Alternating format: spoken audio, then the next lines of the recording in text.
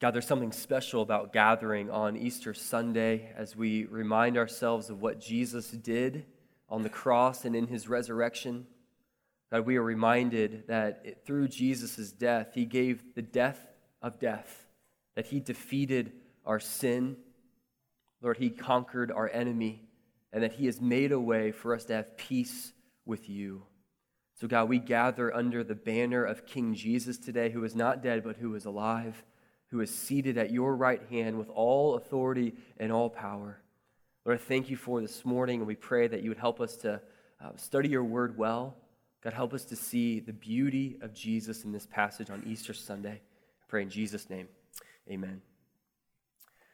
Well, one of the joys in life is receiving an invitation. I'm sure you've been there before, where you go out to your mailbox, grab your mail, starting to sift through the mail, and you find an invitation. Maybe it's an invitation to a birthday party, or an invitation to a wedding, or maybe a baby shower. And you finally grab hold of that invitation, you open it up, and something goes on within your own heart. You feel affirmed, you feel validated, you think to yourself, or maybe you say out loud, wow, Susie does really like me.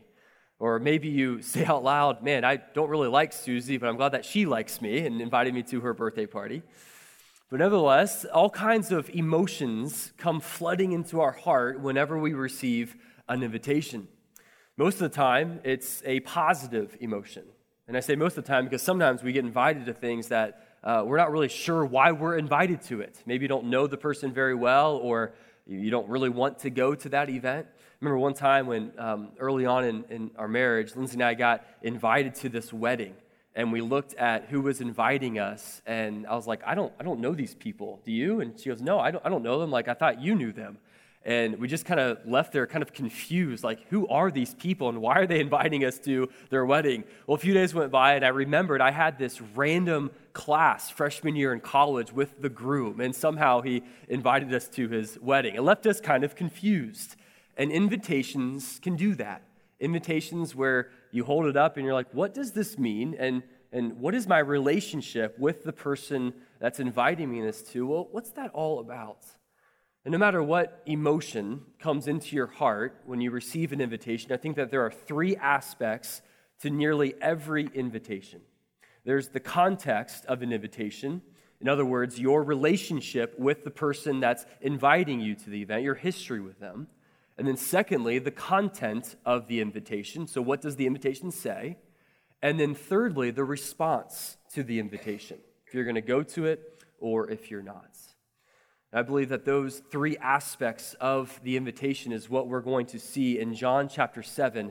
See, on Easter Sunday, we're going to learn about this invitation that Jesus extends to every single person in this room. That it's a type of invitation that when you hear it and when you understand it, it's almost impossible to decline. It's a type of invitation that when you say yes to it and you respond to it by faith, it will change your life forever. And so let's learn what this invitation that Jesus extends to all of us in John chapter 7, starting in verse 37. Word of God reads this way. It says, on the last day of the feast, the great day, Jesus stood up and cried out, if anyone thirsts, let him come to me and drink. Whoever believes in me, as the scripture has said, out of his heart will flow rivers of living water. Now this he said about the Spirit, whom those who believed in him were to receive, for as yet the Spirit had not yet been given, because Jesus had not yet been glorified. When they heard these words, some of the people said, this really is the prophet. Others said, this is the Christ. But some said, is the Christ to come from Galilee? Has not the scripture said that the Christ comes from the offspring of David and comes from Bethlehem, the village where David was? So there was a division among the people over him. Some of them wanted to arrest him, but no one laid hands on him. The officers then came to the chief priests and Pharisees, who said to them, why did you not bring him? The officers answered, no one ever spoke like this man. The Pharisees answered them, have you also been deceived? Have any of the authorities or the Pharisees believed in him? But this crowd that does not know the law is accursed. Nicodemus, who had gone to him before, and who was one of them, said to them, does our law judge a man without first giving him a hearing and learning what he does?" They replied, "Are you from Galilee too? Search and see that no prophet arises from Galilee." This is the word of the Lord. Well, like I said in the beginning, in nearly every invitation, there is a context, a content, and a response. I'm going to highlight each of those three aspects in this invitation that Jesus makes in John chapter 7. Let's begin looking at the context of the invitation. Now, what I mean by the context of an invitation involves really two aspects. Number one, it involves your relationship with the person that's inviting you, your history with them, but also the circumstances that are taking place in your life. I think those are the two most important factors in saying yes to an invitation or saying no to an invitation. Typically, we don't get invited to things by complete strangers out of the blue. There's always a context to an invitation. And depending on this context, that leads us to saying yes or to saying no. Now, in order for us to understand this amazing invitation by Jesus, we have to understand the context of this invitation. If you look with me at verse 37 sheds some light on the context of what's taking place. It says, "On the last day of the feast, the great day, Jesus stood up and cried out, 'If anyone thirsts, let him come to me and drink.'" Now, this verse supplies a lot of context in helping us understand this invitation. It explains both the circumstances going on and also a little bit about Jesus' relationship with the Jews at this time. That during this invitation, verse 37 tells us that Jesus is attending this feast. Now, the feast is now on the last day, but it is the great day. Now, this feast was called the Feast of Booths, or the Feast of Tabernacles. It was one of three major feasts that the Jewish people celebrated every year. In fact, Jews from all over would gather here in Jerusalem at the temple in order to go through this 8-day-long celebration and party by celebrating God's goodness of what he bestowed upon their great forefathers. Now, something powerful would happen during the 8 days of this feast. Every single day, the Jewish people would gather at the temple, and the priest would lead the Jewish people to a nearby pool. Now, the priest had this golden pitcher with him, and he would draw water from that pool, and once he drew water from the pool, all of the Jewish people, and there were hundreds and hundreds and hundreds of them, would erupt in celebration and praise and worship. They would have loud singing and trumpets blasting and flutes playing. They'd have these palm branches waving, and they would just erupt in this large celebration. Then the priest would lead all of the Jewish people back to the temple. He would ascend back on this platform, and he would spill the water out of this golden pitcher. Now, he did this every single day during the Feast of Booths in order to celebrate how God provided water for their great forefathers back in the wilderness. If you know the Old Testament, you'll remember that God had saved and redeemed the Jewish people from the Egyptians, from Pharaoh. He performed the 10 plagues and through the crossing of the Red Sea. But then God provided for his people through many years in the wilderness and in the desert.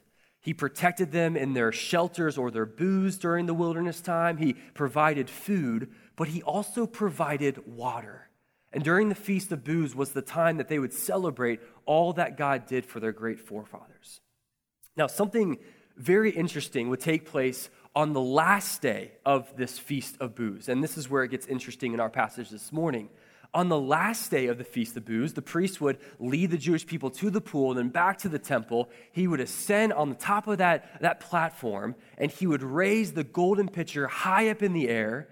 But instead of that pitcher being filled with water, it was empty.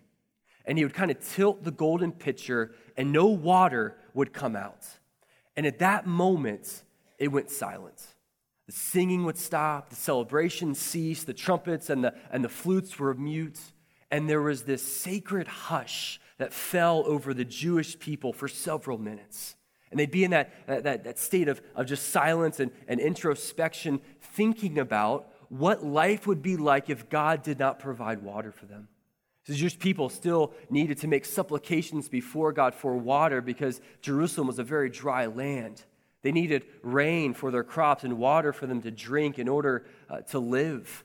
And so it's during this moment, during the feast, the last day, when it's silent, that Jesus then stands up and makes this most amazing invitation.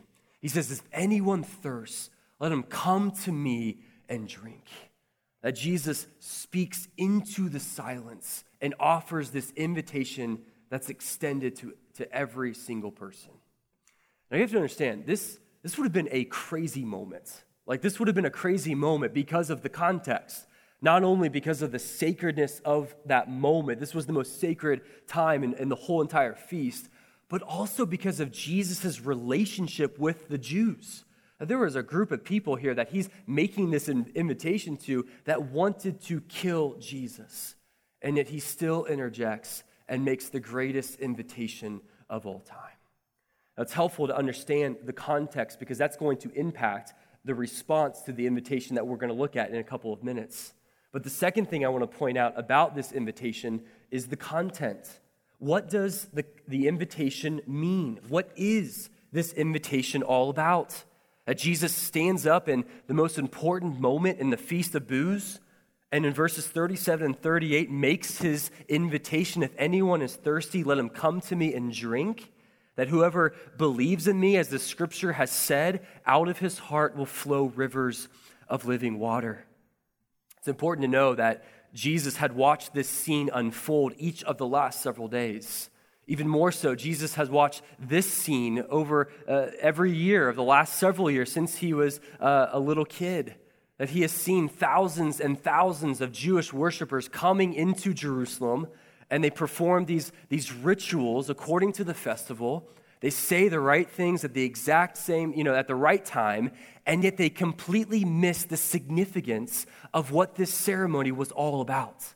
And so what Jesus does here is he stands up and he wants to clear up the misunderstanding of what this great feast was all about. That Jesus standing up is not interrupting the feast, but Jesus is interpreting the feast. That in essence, what Jesus is saying in this moment is that your souls are thirsty, and I am the only one that can satisfy your thirsty souls because I am the source of living water. And what Jesus is declaring in this moment, in this great feast, is that if you thought that your great forefathers were thirsty in the desert, that is nothing compared to the condition of every human heart. So you have to understand what Jesus is doing here. He is using a physical reality of thirst in order to communicate a spiritual truth about himself. And it's brilliant. I mean, think about thirst for a moment. Think about the moment in your life in which you are most thirsty. Not just a little bit thirsty, but incredibly thirsty. Like maybe on the verge of dehydration. Like when you're that thirsty, like your throat is so dry you can barely swallow. The tongue in your mouth like is sticking to the roof of your mouth. Like maybe you just got done with a long distance run or you were working outside in the hot sun. But in that moment when you are that thirsty, it's not hard to convince you to drink water. Like you are very aware and very convinced of your thirstiness. Like in that moment, you're not going to grab hot coffee, you're not going to grab hot chocolate. Like you want water, or you want Gatorade, or if you're my wife, you want LaCroix, which I do not like, and that's kind of an ongoing debate. But you want something to satiate your thirstiness. And I think that same principle applies to our own souls spiritually. That in order to receive this invitation that Jesus extends to us, we have to be aware of the thirstiness of our own soul. So Jesus stands up and he shares with the Jewish people and he shares with us this morning that if you want to say yes to this invitation, you have to own your own thirstiness. You have to acknowledge that your soul is dry, it's parched, it's thirsty, and it's grasping for something to quench its thirstiness. And look, some of us, we know that. Like we know that in order to come to Jesus, we need to understand our own neediness. And yet the reality is that what we sometimes do, instead of coming to Jesus, we will quench our thirsty souls with so many other things besides Jesus. Like I know this is true in my own life. I was just thinking through, like, what do I tend to run to instead of Jesus to quench my thirsty soul? And three things popped up in my mind that I want to share with you this morning, and maybe you can relate to me today. One of the first things that I tend to run to instead of Jesus to satisfy my thirsty soul is sin. Just to be blunt with you, it's things that God has outlined in the Bible that I should not do, that I run to because of the promise of sin. That sin promises satisfaction. Sin promises to quench our thirsty souls, and sin might taste good in the beginning. It might satisfy a little bit on the front end, but it leaves a bitter aftertaste and causes destruction in our lives.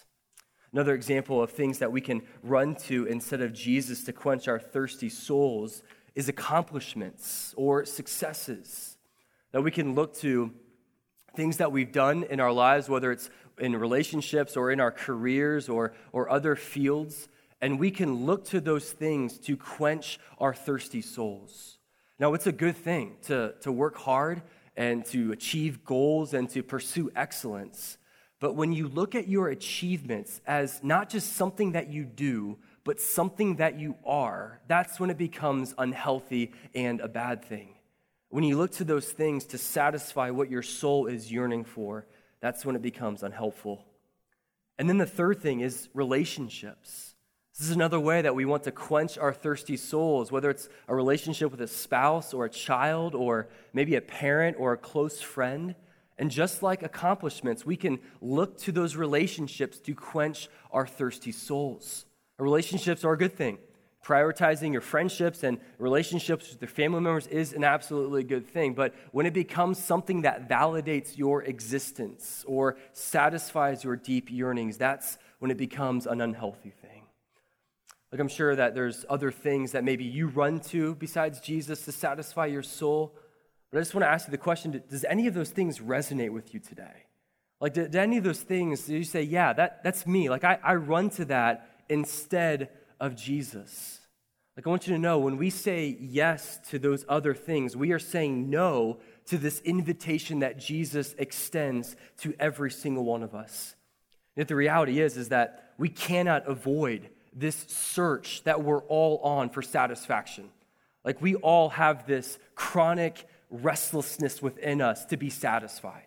We have this insatiable thirst for something to quench our souls. And I think the reason for that is so that we would keep looking and searching and finding until we actually find Christ. That we would keep looking to all these other things that do not satisfy so that we can end up finding Jesus, who was the one that will satisfy our souls. There's a reason why the sin that you might pursue and the accomplishments that you throw yourself into and the relationships that are in your life, there's a reason why those things do not fully satisfy.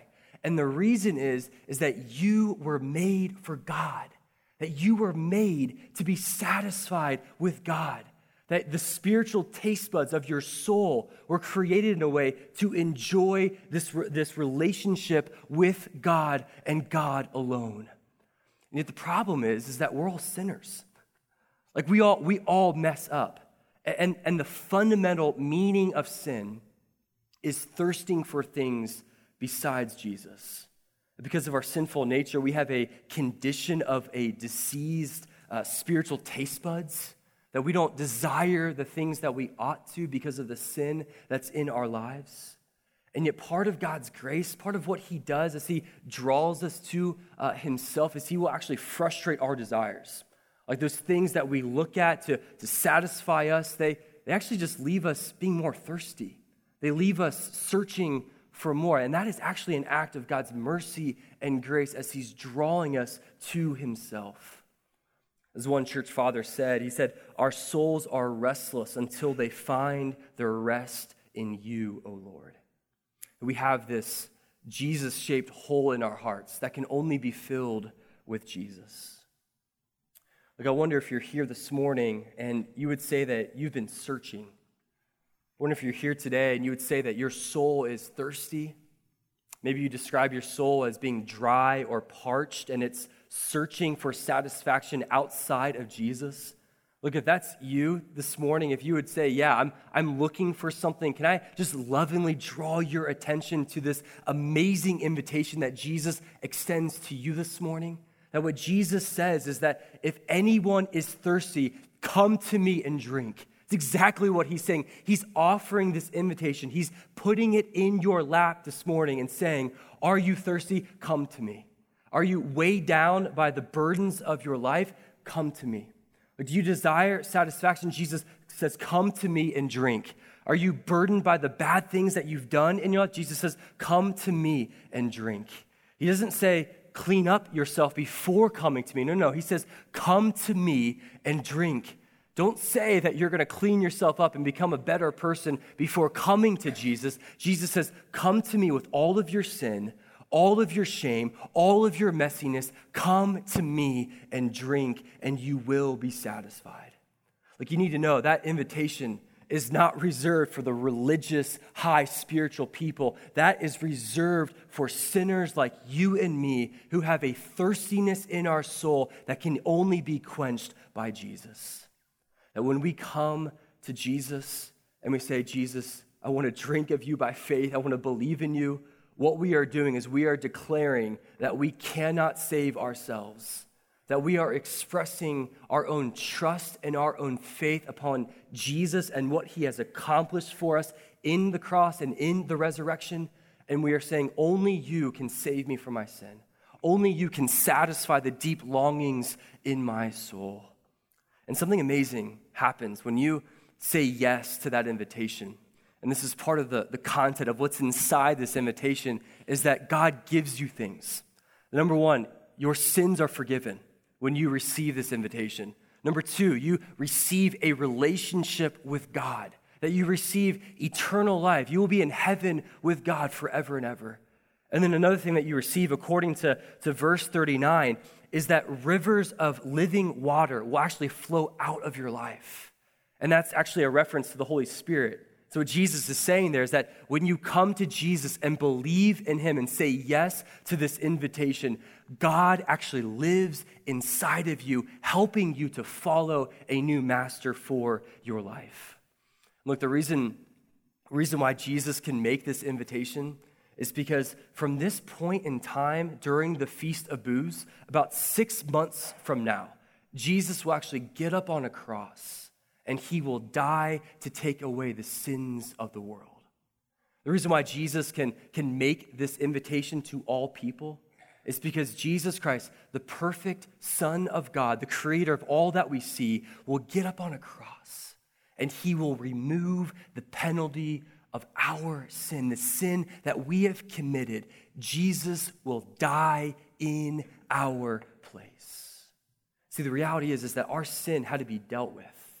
That because God is the creator, because of our sin, he gives consequences for our sin. And the consequences of our sin is death. It's eternal separation from God. And yet the beauty of Jesus, can I just tell you why I love Jesus so much? Why we celebrate Easter every year in this way? Is because Jesus said, I'll take it all. I'll take all of the consequences of the whole world's sin. I'll take it all upon me. I'll take the world's sin and shame and guilt. You place all of the bad things that you have done and you place it on me. And as Jesus was hanging there on the cross, the Father's wrath was poured out, not on you, not on me, but it was poured out on Jesus. Look, the amazing thing is that he was our great substitute. That should have been us up there on that cross, paying for our sins. And yet Jesus, the perfect Son of God, took our place. Yet the beauty of Easter, and the reason why we celebrate King Jesus today, is 3 days later, he did not stay dead. Oh no, he rose again, that God raised him from the dead. And this is the foundation of our faith. This is why Easter is such a big deal. It's because Jesus being raised from the dead was a demonstration that your sin has been dealt with once and for all.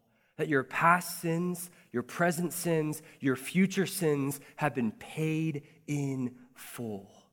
That our enemy has been defeated, that death could not hold him down, and that there is no more wrath left for us because Jesus took it all on the cross. Okay, now Jesus is seated at the right hand of the Father. He is the King of Kings, the Lord of Lords, and there is coming a day in which every knee will bow and every tongue will confess that Jesus Christ is Lord. Like, aren't you thankful for the resurrection this morning, that because the resurrection is true, that your sin doesn't define you, that your past has no power over you today, that death will not get the final say, that your future is secure in heaven? I mean, just think about this mind-blowing invitation that Jesus is making to every single one of us, that if you're thirsty today, he offers eternal life to satisfy your soul. Think about that for a moment. Like, God can actually forgive us of our sins. God can actually love us who are sinners and who were enemies of him. He can lavish his love and grace upon us. And the question I have for us this morning, as we look at this last aspect of an invitation, is what will you do with this invitation today? This invitation that is based upon what Jesus has accomplished, not based upon you or your good works or you being so moral, but this invitation that he extends is all because of what Jesus has done. What will you do with this invitation this morning? I find it interesting in the passage when you look at verses 40 through 52, that one of the startling realities is that Jesus will soon be crucified on the cross by the very same people that Jesus made the invitation to in our passage this morning. As Jesus stood up and said, if anyone is thirsty, let him come to me and drink. Those same people want him dead and want him to be crucified. So on Easter Sunday, I want to ask you a question. What are you going to do with this invitation?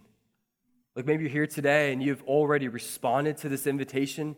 Maybe you've already said yes to saying, yes, Jesus, you will satisfy my soul. I believe in you. I put my faith and trust in you. But maybe there are others of us who are here today and you haven't made that decision yet. You haven't said yes to the invitation of Jesus to inherit eternal life and to have your sins forgiven. Like, maybe you've been trusting in your own goodness, your own church attendance, or your own morality. And maybe you're hearing this morning that the only way to be saved is through your faith and trust in Jesus and what he accomplished on the cross for you. Look, if that's you this morning, like, I just want to exhort you to not leave this place without making the most important decision of your life by saying yes to this invitation of Jesus to come to him with all of your burdens, with all of your baggage, all of your sin, and come to him and find forgiveness for your sins, find acceptance into his family, and experience eternal life with him forever. Look, that's why we celebrate Easter, to extend this free gift to all that we see, because Jesus did all the work on our behalf so that when God looks at us, he receives us and he loves us and he accepts us. So I want to pray in just a moment here, and I want to just praise the Lord for this invitation on Easter Sunday. But if you're here and you're wondering, yeah, I want to say yes to that invitation, I just don't know how or what that looks like, I'm just going to pause and I'm going to help just provide some language for you to say to the Lord in this moment. And there's nothing special or holy about these words. In fact, a prayer is not what saves you. It's your faith in Jesus that saves you. But I just want to provide some helpful just language for you to use as you want to receive this invitation from Jesus this morning. So let's pray together. God, we thank you so much that on Easter Sunday that we can praise Jesus, that he's not dead, but he's alive. We praise you that Jesus has defeated the grave. We praise you, Jesus, that you have made a way for us to be accepted before God, that you have paid for our sins, that we can be free. God, that you offer this invitation for all who believe. So thank you, King Jesus. And for those of you who want to receive this invitation, just in the quietness of your own heart in this moment, you can repeat after me or make these words your own this morning. God, I thank you for this free gift of eternal life. God, I acknowledge that I'm a sinner, that I am unable to save myself. Jesus, thank you that you died in my place on the cross, that you paid for my sins. And God, I place my faith and my trust upon Jesus wholly and completely to save me and to bring me eternal life. God, help me to follow you and to live for you. In Jesus' name, amen.